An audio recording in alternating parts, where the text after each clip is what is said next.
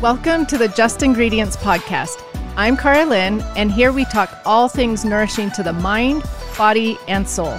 This is a place where you can find just good ingredients to life.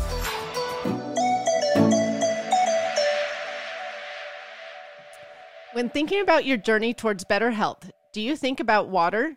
It's no secret. We know how important it is to drink water, but we often forget to consider the quality and safety of the water we are drinking every day. Research shows that despite where you live, there is a high likelihood your tap water may not be as clean and safe as you think. Clearly Filtered is on a mission to help you and your family stay hydrated, healthy, and safe by providing the best filtered water products on the market today. Clearly Filtered makes insanely powerful water filters that completely blow the competitors out of the water. Clearly Filtered is independently tested and certified to remove over 272 harmful chemicals and toxins found in our drinking water today.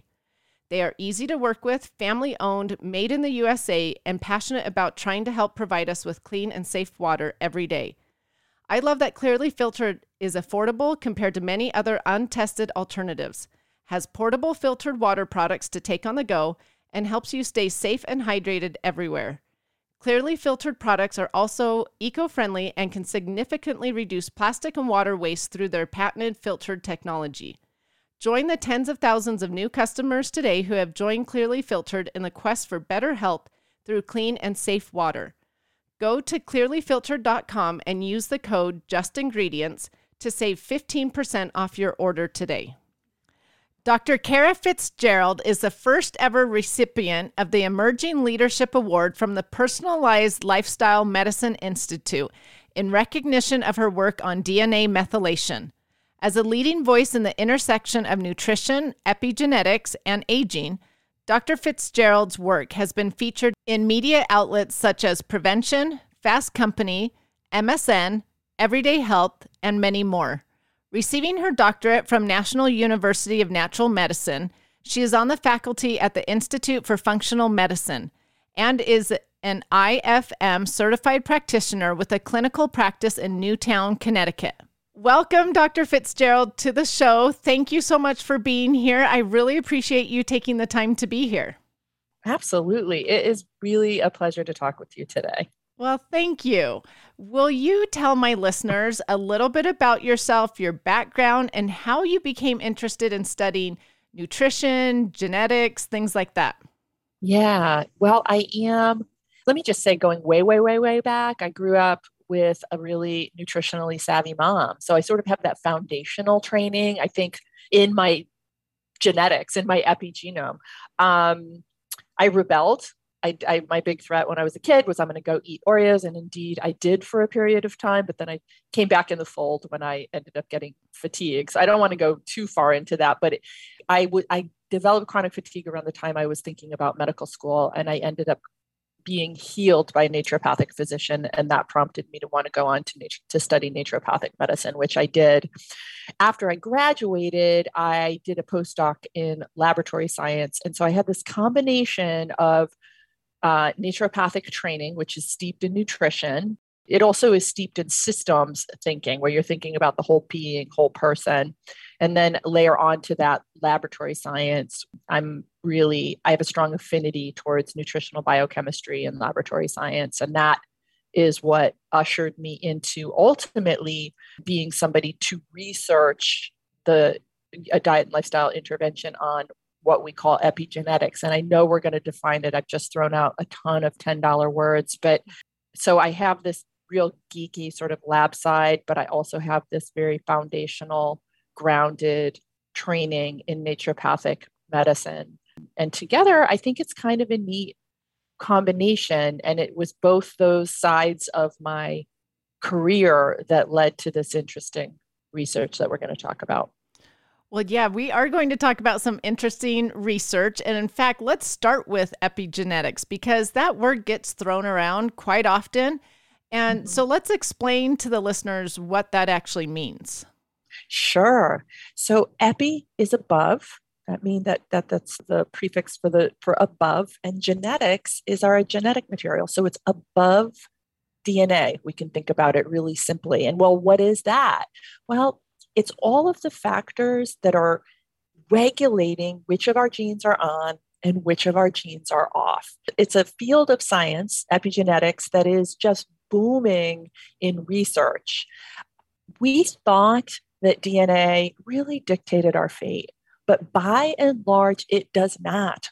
All of the gene mutations you might be aware of if you ran a 23andMe, or you might look at your parents or your grandparents and say, I'm just like them. I'm either going to live a really long life, I can do whatever I want, I can eat however I want, I can smoke, but because my parents lived a long time, I will. Or conversely, I'm going to be sick and there's nothing I can do about it because my parents were.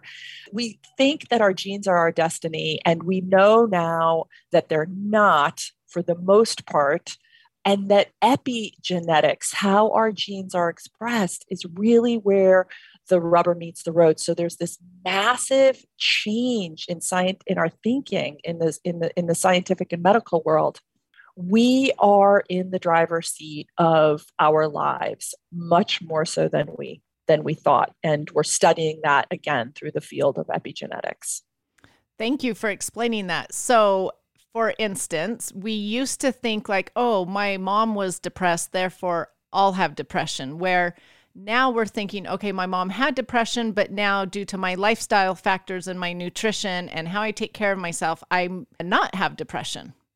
Yeah, that's exactly right. And so in that case, we might look at gene expression that could bias someone towards depression. So not your genes, but how they're turned on and off. And yes, diet and lifestyle, all sorts of variables that we are engaging in or not engaging in on a daily basis can influence that, and therefore influence our mood and beyond that, really everything. Okay, good to know. That is a trendy word that's being thrown around a lot lately. So that was a good explanation. So thank you. Well, let me also add that I think we want to be mindful around, people will say that, oh, it's epigenetics, or, oh, do this and it's going to change your epigenome or whatever. And it is bandied about a lot. And I think there's talk towards being able to influence it beyond where we are scientifically. And so it is, I would encourage people to know that they do have a lot of say over gene expression, and B, also be mindful that this is a new field as well. And we're just touching the science on it and the research on it. Mm-hmm. That's right. We're just teasing it out. All right. So now I know you talk about DNA methylation and how that's related to aging and chronic illness and things like that. So that's what I wanted to first talk to you about today. But DNA methylation, that's a huge word that a lot of moms, a lot of just people may not know if they're not in the science world. So can you explain what DNA methylation is? Sure.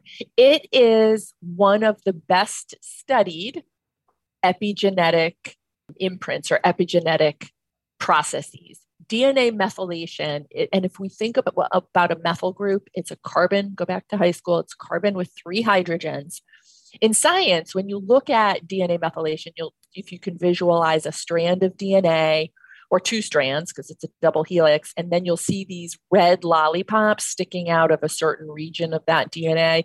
Those red lollipops are the scientific representation of methyl groups. They always use red lollipops. It's kind of funny. And so if you imagine a bunch of red lollipops on a little gene on that DNA, it turns that gene off. That gene can't be, the red lollipops block it. And that's DNA methylation. We can remove those methyl groups. And so there'll be very few or no red lollipops, and then that gene can be on. So I'll say, since there's, again, just speaking to the moms, when you were carrying your baby, methylation was deciding the fate of those very early pluripotent stem cells. So are you going to become a brain cell or a gut cell or a skin cell or a heart cell? These different lollipops are either on a gene or off a gene, and that directs it. So I'm saying that because it just underscores how extraordinarily important this process is. And that's one example. Okay, so do we have a say in if we move those red lollipops or the DNA methylation, or no? We have a huge say in it. Some things we're not going to be changing and we don't want to. Like, clearly, you don't want a skin cell to turn into a liver cell. So some things are going to be very resilient and not change. Some kinds of DNA methylation marks will not change, but others, is that inflammatory gene on? Is that, gene that helps regulate blood sugar or mood, et cetera? These genes we have much more say over. So we can think of it as a continuum. Some genes we're not getting near, we're not touching.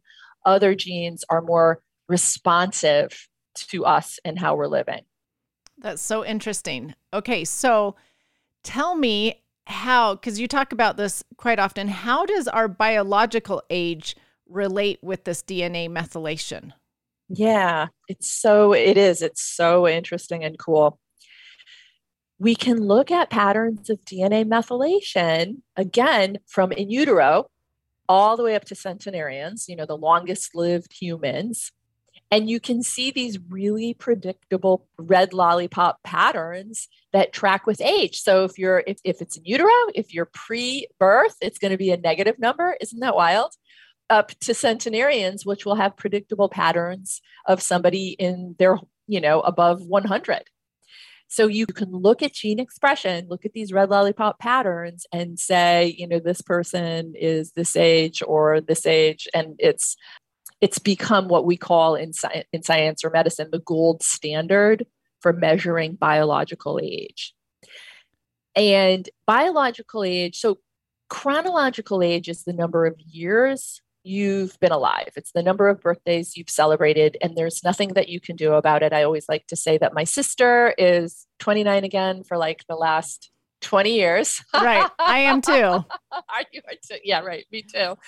You can't do anything about your chronological age, but your biological age, how fast you're physically aging, again, I want to underscore, it's going back to these DNA methylation patterns that we have say over, that we can change. We can slow the rate of biological aging. And I would actually argue that we really need to be doing that and thinking about it. And now there's the science out to show us what to look at, what we can measure so that we can see if we are younger biologically. Okay, so you're telling me there are things that I can do to improve my biological age.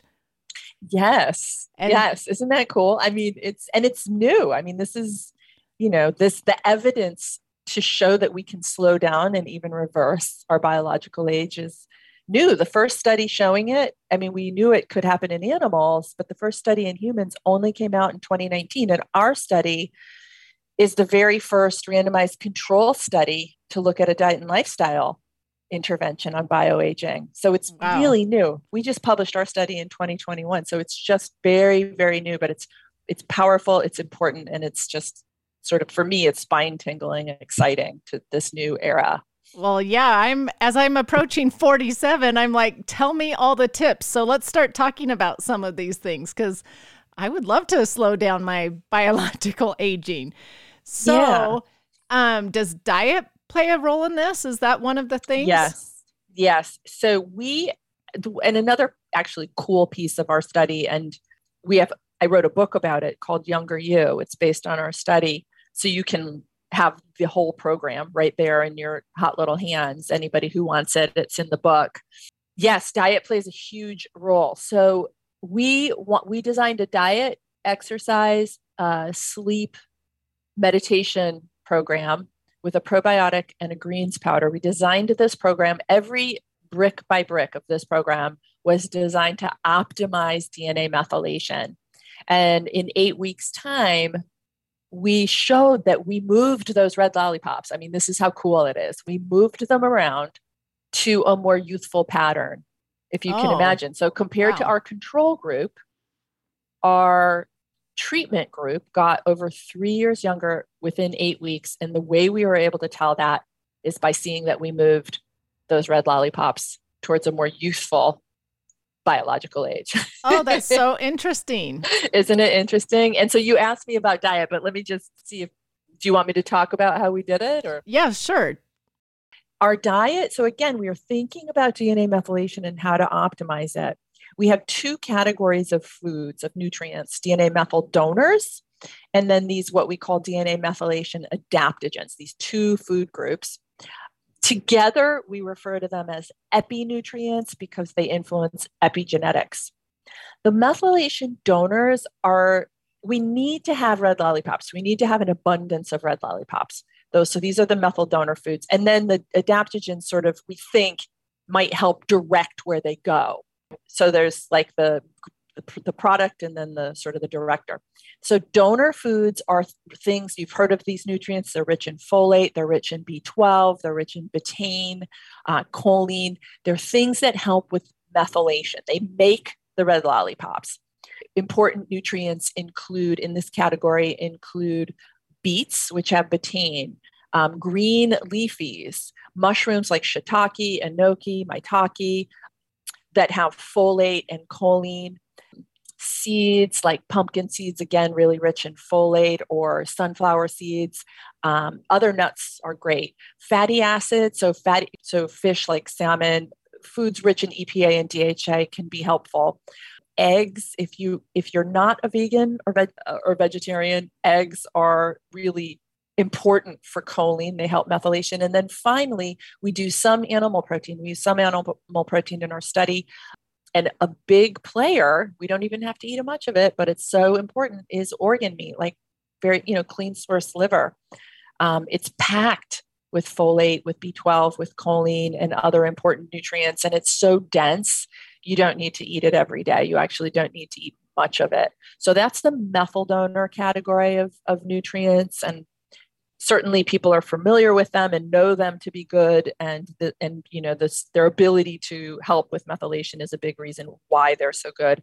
And then the other category are methylation adaptogens. So these we think are directing traffic, directing those red lollipops to go to places we want them. These are nutrients that you're familiar with. Again, this is curcumin and turmeric. We know turmeric is so important for us. EGCG or some of the other catechins in green tea. Blueberries packed with phytochemicals, sulforaphane or diindolylmethane. These are $10 words, but these are found in cruciferous veggies. Again, really important. Quercetin is something that a lot of us are familiar with. Another important phytochemical that helps direct, sometimes I call them gene whisperers because they just seem to kind of whisper to help us turn on our genes. Resveratrol, lycopene or luteolin, and on. Good, important players that seem to direct optimal gene expression. Okay, so this is so interesting because really you're just talking about eating a whole food diet. I'm talking about eating a whole foods diet. I will say this, though, to distinguish. It is loaded up with these methyl donors and adaptogens. Another study came out after we published called the New Age, and this was a year-long Mediterranean diet intervention. So we know a Mediterranean diet is a healthy eating pattern. No one's going to argue with you following a Mediterranean diet.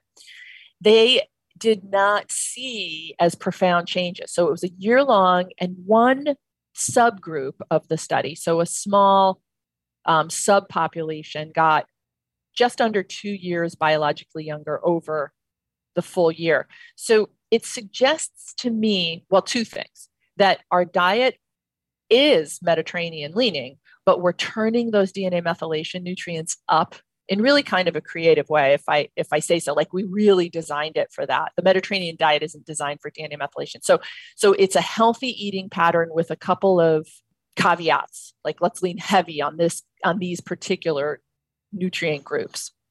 The other piece is that we included exercise, sleep, and meditation. So it's a multi-variable study. And so there are other pieces that aren't included in the other New Age study where they just looked at Mediterranean. Okay, I want to ask you about sleep and exercise, but first I have a few questions about the food. Absolutely. So is there ever a time that like you don't have enough of the donor foods or nutrients in your body so the adaptogen foods don't work? Does that make sense? Like, is there a time when you don't have totally enough makes sense. Yeah, totally red lollipop? nutrients? Yeah, that's a good question. So if plenty of people are, I mean, you know this as a nutritionist, plenty of people are folate deficient, right? Or Right, B12 deficient. I right. mean, we see this all the time. I talk about in the book why I argue for a food forward approach and not doing isolated vitamins. But as a physician, I prescribe B vitamins all the time. I'm a little bit more nuanced about it. So I want people to get their methyl donors from their food as much as possible. If I need to layer in a B complex or some B12 and folate, I mean, especially like during pregnancy, I mean, there's times when we clearly need more. Maybe somebody has, peripheral neuropathy, or maybe somebody's got, they're on an antacid and they're just not absorbing B12. There's always reasons why for a period of time, we might need to use some supplements. We might need to turn the volume up on the methyl donor foods. And we could identify that through, laboratory testing, or, if they're working with a doc, their clinical presentation. So I would say that, yeah, there is a time if you're methyl donor depleted, that could be a problem. So yeah. Okay, so another question for you on this. So the adaptogens are basically, well, I should say the adaptogen foods are moving the DNA, the red lollipops around, right, to a more youthful chain. They're doing more, yeah. So more than just biological age, they're helping turn good genes on, and in some cases, perhaps inhibit bad genes for sure. Yeah. Okay, so is it correct to say that we're improving DNA methylation, or do we say, because sometimes I hear people say, oh, we're slowing DNA methylation, but what's the right terminology for that? Yeah, it's not, I would say improving, or I would say balancing is correct. Because listen, as it's complex. There's a cartoon out there where the speaker is terrified and somebody in this woman's whispering in his ears and saying, if you don't understand, just say it's epigenetics. Like, it's really complex. It's not a simple, let's slow down DNA methylation, not at all. In fact, as we age, DNA methylation slows down in general.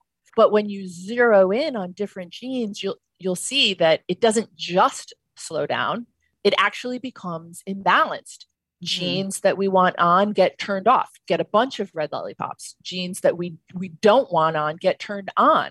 And we can talk about this in chronic disease, because these patterns end up creating vulnerability to all the chronic diseases that are associated with aging. So it isn't a simple slowdown. It's a imbalance that predictably happens with age that increases our risk to all the diseases. It's an imbalance. And you have to be using both of these categories, plus the lifestyle interventions, I think, to optimize. Okay, that makes sense. Thank you for explaining that. And it makes sense that as we age, it sort of slows down or becomes imbalanced, and we want to improve that methylation by balancing it. So yes, it would be a mistake, and it would lead to inappropriate treatment if people just said, oh, it slows down. Okay. Then we could all take B vitamins, right? We could all take folate and B12 and live forever. And be good. But that's not the case. Yeah, there's more to it. Okay, so coming from a nutritionist standpoint, I want to know, are there foods that we should avoid because it affects this methylation in a negative way? Yes. And let me just pop quiz you and say, what do you think those might, give me one. What would be the first thing that you might think? I'm assuming sugar causes havoc. Yep. Yes, absolutely. It sure does. We all already know what is probably not good for DNA methylation. And yes, sugar is horrible for so many reasons. But we can see there's an interesting animal study where they just gave them one high sugar exposure, and it wreaked havoc with gene expression, sort of this pro-inflammatory gene expression pattern that lasted for the entire time of the study. So one exposure changed gene expression for the 6 days of the study, and then they stopped the study. So who knows how long it really was happening?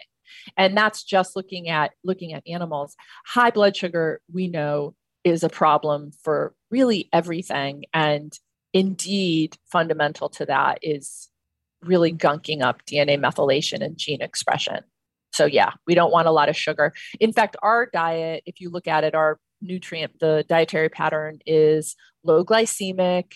It's higher in fat. It's not crazy high in protein. There are the carbs are high fiber and, mostly vegetable with some good fruits. For the 8-week intensive, there's no legume, there's no grain, only, again, to help control the sugar spikes. We prescribed a very modest intermittent fasting structure. People can do more if they need to, but we just had 12 hours on, 12 hours off. So yes, we wanted it to be a little bit keto leaning, and we definitely wanted to control glycemic cycling. So your hunch was exactly right. So can you say that it's sort of like a anti-inflammatory diet? You're avoiding those inflammatory foods? Yeah. Yep. It absolutely is. With again, with the volume turned up on nutrients with evidence behind them for influencing DNA methylation. So yes, in fact, in the book, so we started using this in clinical practice before we actually conducted our research study. And we have patients come to us with all sorts of problems and need very individualized dietary patterns. And so I created a little bit of a table in the book where you can use the principles of the Younger You program in somebody with SIBO. So how do you layer it in with FODMAP? Or how do you layer it in with maybe a low protein ketogenic diet in cancer? Or how do you layer it into the autoimmune paleo structure and, the specific carbohydrate? So I covered that because these principles are totally layerable. I would never, as a physician, say, this is the only diet, like you have to do this diet. I would say, take these principles and pop them onto the dietary pattern that works for you. Oh, I love that. Thank you for explaining that. So I want to move a little bit away from food and ask you a few other things. So you quickly touched upon exercise. So does exercise improve this balance of methylation? Yeah, it does. In fact, it's such a cool area for me. There's a study that came out fairly recently that argued all of exercise benefits are due to changing gene expression. So, via DNA methylation and other epigenetic processes. One of the coolest things in this study, actually, there's a couple of cool things about exercise. Actually, there's 3. Exercise can act like those methylation adaptogens. Like it can act like a nutrient. It can help turn on genes that we really want on. It's just amazing to me. It's so cool. You can think of exercise as a nutrient in this way when you're thinking about DNA methylation. And what's also really cool is that the older we are, the more benefit that we get from exercise in terms of gene regulation. So it's just so cool.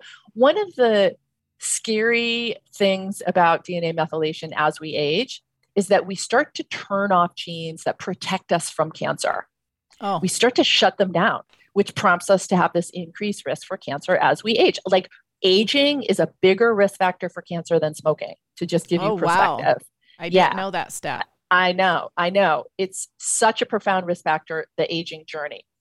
So to see that we can turn that around, A, with our nutrients, but B, with exercise, and that we get more bang for our buck as we age, to me is so exciting. And the other thing that I want to say about exercise that, is a little tangential, but people can read about it in the book if they want to, and we may get to it more. Some of these patterns, if we're preconception, we can actually hand down to offspring. So it's different than, inheriting DNA.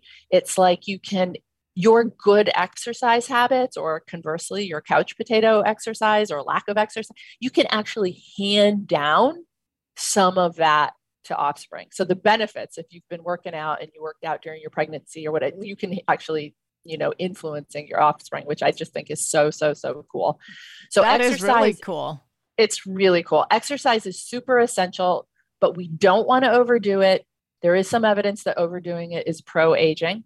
In our study, we prescribed a very modest 5 days a week, minimum of 30 minutes with a perceived exertion of 60 to 80% of max. So 60% of max is maybe I'm lightly sweating, but I can still carry on a conversation. Like you might be walking, or my mom likes to garden. It doesn't have to be couch to CrossFit. Okay. I'm actually smiling as you're saying this because I'm like, maybe I overdo it. So when you're talking about exercise, are you talking cardiovascular, like cardio stuff, or weightlifting, or a combination, or it doesn't matter? So that's a really good question. And I want to say first, I just had a pretty intense bike ride and got my heart rate up really high. And I have a background of competitive cycling, and I like to go hard sometimes. And I'm not going to not do that because it really makes me happy. Right. And so far, my bio age is good. My bio age is a lot younger than my chronological age. One person 60 to 80% is not the other person's. It's your 80%. I mean, 80%, you can go pretty hard at 80%. So what I want to say is we wanted to keep it realistic in this study. And we also wanted to keep it really simple. Probably other people can do, and that was the minimum. 5 days, 30 minutes was the minimum. So you could go every day. I try to go every day because it's just such a important sanity. Right. Same with me. I like to go at least 6 days a week. Yeah. So my exercise program is different than yours, is different than, my mom's, et cetera. And I think and resistance training does have some pretty interesting evidence behind it for helping DNA methylation and gene expression, actually, particularly mitochondrial DNA methylation. It's kind of neat. So we're still teasing it out, like the optimal exercise prescription. And I can tell you for sure, it's going to be individualized. But I will say that I don't know if you have ever engaged in competitive athletics, but that can be pro-aging when people really turn the volume up. Like I remember, and the evidence suggests that this is true. So I remember in college when I was competing, I got sick at the end of every season. I was so depleted. So clearly that was too much. Right. However, I wouldn't trade it. It was really, it's fun and I'm glad I had the experience, but I always got sick. I always got sinusitis at the end of the year, or a cold and we can see that. We can measure, immune compounds are lower in athletes after their season, et cetera. So it is balanced. It is individualized, but in our study we kept it simple. Okay. Well, you saying all of that got me thinking, because if it's too much for our body, then stress must play a part in this as well then. Yes. Yeah, it sure does. Another really good question. So here's the thing. A friend of mine asked me to distinguish when you're doing your interviews, Kara, you need to distinguish like toxic stress and, healthy stress. So exercise is stressful on our bodies. And that stress is actually, it's called hormetic. It's a hormetic stress. It's a beneficial stress. It actually makes us turn the volume up on cleansing, makes us make our own antioxidants. It makes us build, more mitochondria so that we can generate more energy, we make more muscle, et cetera. So the stress of exercise, of sane exercise, not, overdoing it, right. Exercise, but the stress of sane exercise is incredibly beneficial. The stress of sane living, like, I don't know, you're reaching higher in your career, or, you're excited because your kids got, their dance final, or, like these sort of stressful but exciting events. They're part of life. They're the stuff of life, and they're healthy. And they help us get stronger. But there is this toxic stress that we know in this country all too well. And we know it especially, with COVID, when we were so isolated and anxious and disconnected. And oh my God, stress was so hard. And we know it, I'm thinking about my town, where it's a commuter town and there's cars everywhere and people are working hard and, too hard. And you're going from one thing to the other. That stress is pro-aging.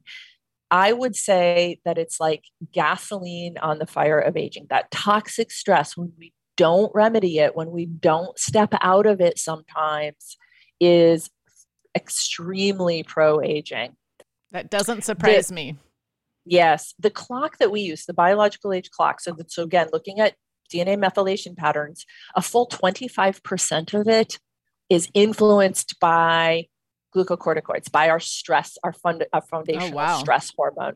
Yes. And they're associated with the chronic diseases of aging. There's no other variable that seems to influence that particular clock as much as stress. Wow. Yeah.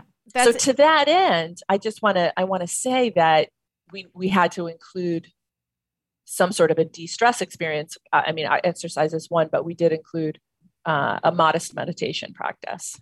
Well, that's what I was just going to ask you, because I was going to say everyone I know is stressed. We're on this, using too much adrenaline as we're just running from thing to thing. So it's learning to manage our stress. And so Is meditation then the best thing you think? I want to say it's learning to manage our stress, but it's like taking it seriously. I put myself in this category where for a long time I paid lip service to how stressed I am. It took me a while, in fact, sitting in this science to really take it seriously. Oh yeah, I can talk about how stressed I am and how tough my road is and blah blah blah blah blah. Yeah, you need to do something about it. And I see it in practice and with my patients. So stress drives aging forward. Meditation, yoga, Tai Chi, all have beneficial longevity effects. So they improve biological age. We chose to use meditation, a modest meditation exercise, because the research on meditation is that, just a very simple practice will improve gene expression. And people who practice regularly are biologically younger. So we included that. So you don't have to, retire to the monastery on the mountain. Even one exercise can show some benefits. But if you cultivate it over time, it can offset the effects of stress and have, just a longevity component to it. So it's really pretty extraordinary. That is. I wish they taught it like in elementary school, meditation, and then it just became a part of our life where everybody just meditated every day and you just knew that's what people did. Yes. And I'm sure that there are some sort of more progressive schools that might do that. In other countries, they do that. Yeah, right. I agree. Okay, so we've talked about foods that affect this methylation and lifestyle factors, exercise, stress, things like that. But now I'm actually really curious. When you talk about aging and balancing this DNA methylation, are we talking about like this can actually help someone live longer, or is it just reversing physical signs of aging, like wrinkles and things like that? Yes, the intention is that this improves health span and lifespan. The expectation using these biological age clocks, they're what we call surrogate markers. So they suggest improved longevity, but really more important than longevity, because we can prop somebody up in a nursing home and pack them full of drugs and, keep them around, right? But they're not really there. They're a shell of who they are. So more important than longevity is, quality of life. So that's health span. And so we think that with biological age slowdown or biological age reversal, that we are in fact improving health span and lifespan. So we can improve like those wrinkles and losing of hair and things like that. So definitely what we put into our body is going to obviously influence what we look like on the outside. I would not say that the Young You program is going to reverse alopecia. Okay. I would love to be able to say that, but it's not true. I want to say though, and in the very final chapter of the book, I speak to some of the interventions coming down the pike. So longevity science, they call it biogerontology, is hot right now. Like scientists are looking at some really advanced interventions that fall outside of diet and lifestyle. Some of them I'm paying attention. I think they're pretty cool. I think they're exciting. I think some of them are completely crazy. But to give you an example, Jeff Bezos and some other billionaire guys have invested in a lab called Altos that has recruited the very top biogerontologist scientists. And there's labs around the world. They've invested billions of dollars into those interventions that will really like change what aging is in the world. And so, that's interesting. It's an extraordinary time right now in this particular field of science. Well, I guess these older people just don't want to age. So they're going to invest their money into how they can stop that aging process. And one of the things that I'll tell you that's super, super cool is that it does appear that their focus is in large part around DNA methylation and demethylation. So, our humble diet and lifestyle program was onto something, in the beginning. So before that's exciting. It is cool. But our humble diet and lifestyle isn't going to like turn you biologically back into a teenager. Right. But I can tell you at some of these advanced labs, they are thinking about that. That's really interesting. I'm glad you It is mentioned that. interesting. Talking about lifespan, though, I want to touch upon chronic illness. You touched upon that just Hmm. a little bit at the beginning. Yeah. So, how does DNA methylation play a role in chronic illness? Well, as I said in the beginning, aging increases the risk for all of these chronic diseases, and all of these chronic diseases make us age. So it's like a chicken and the egg phenomena. People who are diabetic are on average like 6 to 9 years biologically older than their, same age peers. So it's like a chicken and the egg. And we can see that disordered epigenetics and a chief piece is DNA methylation seems to drive these vulnerabilities. In our country, we are aging faster biologically than other countries. Probably no great surprise with our stress and some of our other habits. And our food. Yes, that's right. That's exactly right. So we are biologically aging faster.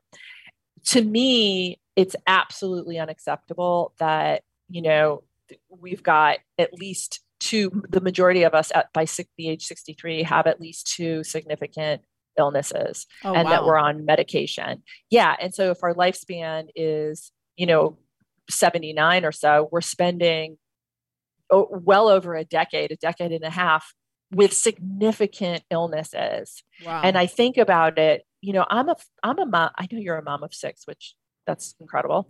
Thank you. I'm a mom to one, and I started late. My career was first, and I absolutely don't want my daughter, her inheritance, her time to be devoted to taking care of me, or, selling our house so that I can afford to live in a skilled nursing facility where I'm barely present. Like the idea of the fact that we've improved lifespan in our culture in this country without commensurate health span is an entire travesty. So the money's going to the hospitals, and it's going to medications and skilled nursing facilities. And that's just not okay. We have to nip this in the bud. And that is our culture right now.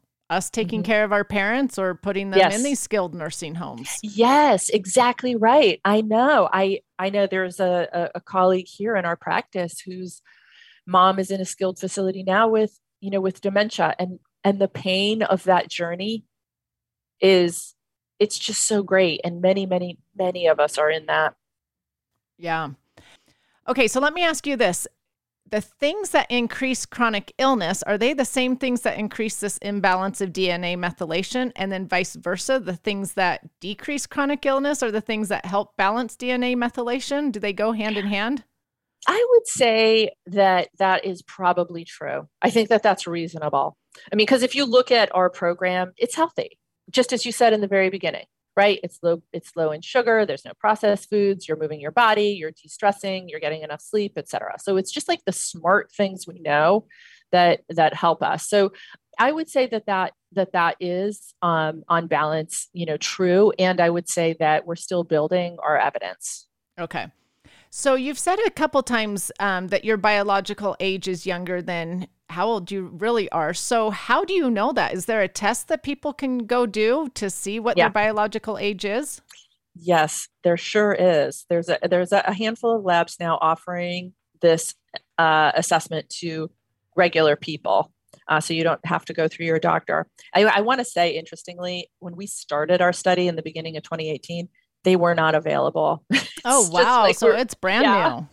It is. They're just coming into the front. I think there might have been one test available back then, but so there's a few ways you can do it. It's not a cheap test. So one of the things that we offer folks, it's in the book again, or you can get it for free if you go to youngeryouprogram.com. We have a biological age self-assessment. So this is a questionnaire you can take. It's free, and it's look for BASA, BASA. And that's a really fun start. That's no charge, and you can see where you stack up, and then we'll send you your report to see what you can do better. For myself, my weaknesses during the work week, I'm sitting too long. I need to get up and move around more. But it's just kind of a fun test. For those of you who want to actually get into having a DNA methylation biological age clock done, I mentioned a handful of them in the resources in the book, but the company that we're working with now, so we have an app for this program, but the company we're working with for this is a laboratory called True Diagnostic, TRU Diagnostics. and that you can buy directly through them, or you can get it through our app, which you can also find at youngeryouprogram.com. And the reason we're working with True Diagnostics is that they are using the same technology that we used in our research study. So they've got a good laboratory. They're doing really good work, but it's actually way, way, way cheaper than we did our study. So the prices are coming down, but it's not a cheap test. I think it's somewhere in the neighborhood of maybe $400 or $500 right now. Okay, so with this test, are we talking it's like a blood draw or a saliva test or? So it's a blood spot test. So if you're squeamish about giving blood, or about doing some kind of a test, you either have your doctor do it, or maybe your spouse or friend can sort of help you collect it. But the True Diagnostic test is a blood spot test. There are some other labs where you can do saliva. There's a lab called My DNA Age. They will do a saliva analysis. Okay. On this blood draw, are they seeing how many red lollipops you have and where those red lollipops are? Yep. Okay. They sure are. Yep. It's very interesting. It's very exciting. They actually look at a lot of different clocks. And if you want that, if you really want to geek out, you can order it through them. I would encourage people to join us in the app if they want to. The price point for the test is a little bit cheaper because we're bundling it into the whole program, which is the study. You actually have access to the nutrition team who helped us conduct the study as well. So if you want some really nice, fun hand-holding, join us in the app structure. Or if you're just eager to go and jump in, and you want it, go to the lab. Okay. Good to know. So thank you so much for giving all of this information today. I have learned a lot. I know my listeners have learned a lot. Are there any other tips that you want to share to the listeners about this DNA methylation and improving the balance of it? I would say that it's a very exciting time in science and medicine. We are able to see a lot of these tried and true time immemorial interventions have a big deal effect on gene expression. It's such a validating and exciting time. The promise of this is that we are in the driver's seat of our destiny.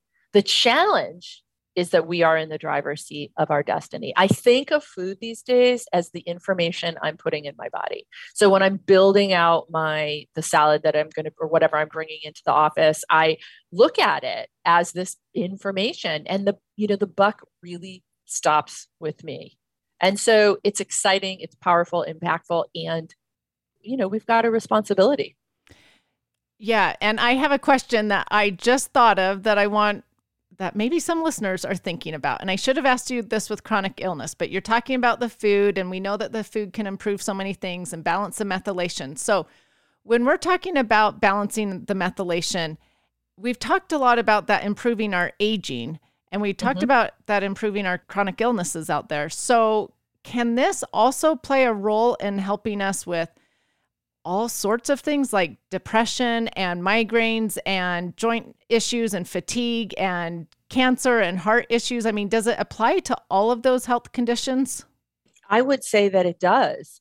But I would say that the reason I suspect that is because we've used this in clinical practice for years. I have not researched this program with cancer patients, for example, but I have used it in clinical practice. And yes, absolutely, we see those kinds of benefits.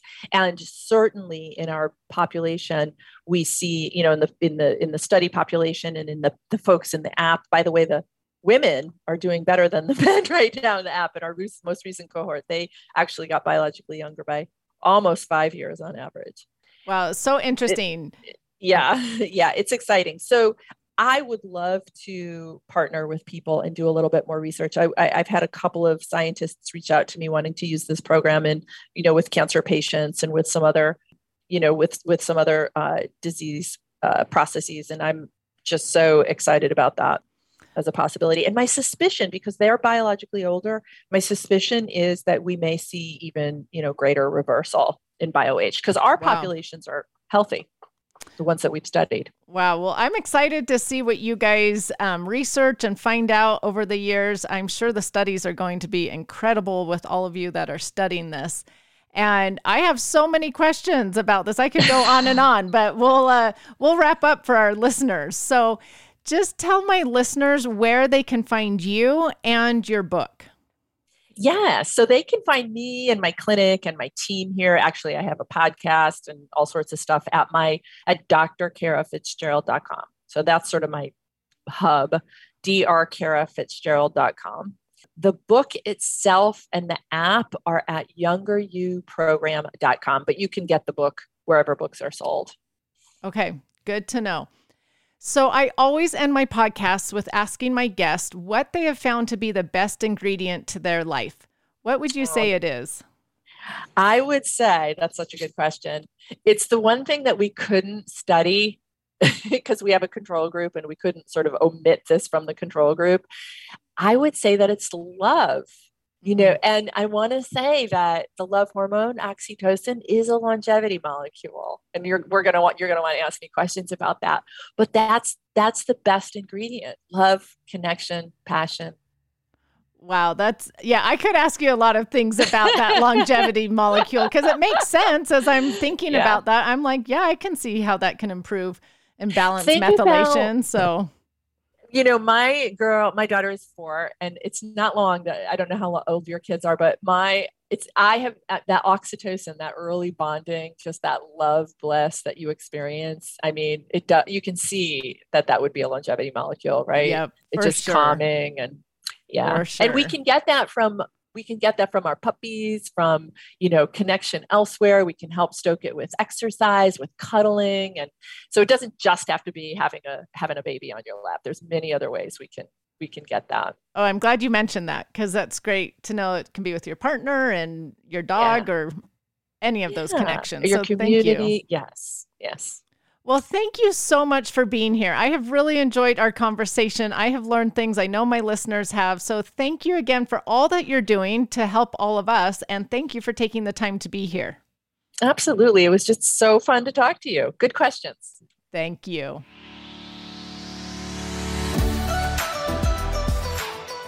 Thank you so much for listening. Remember to subscribe to the Just Ingredients podcast to learn more about your health and good ingredients to life. Plus, get daily tips at just.ingredients on Instagram.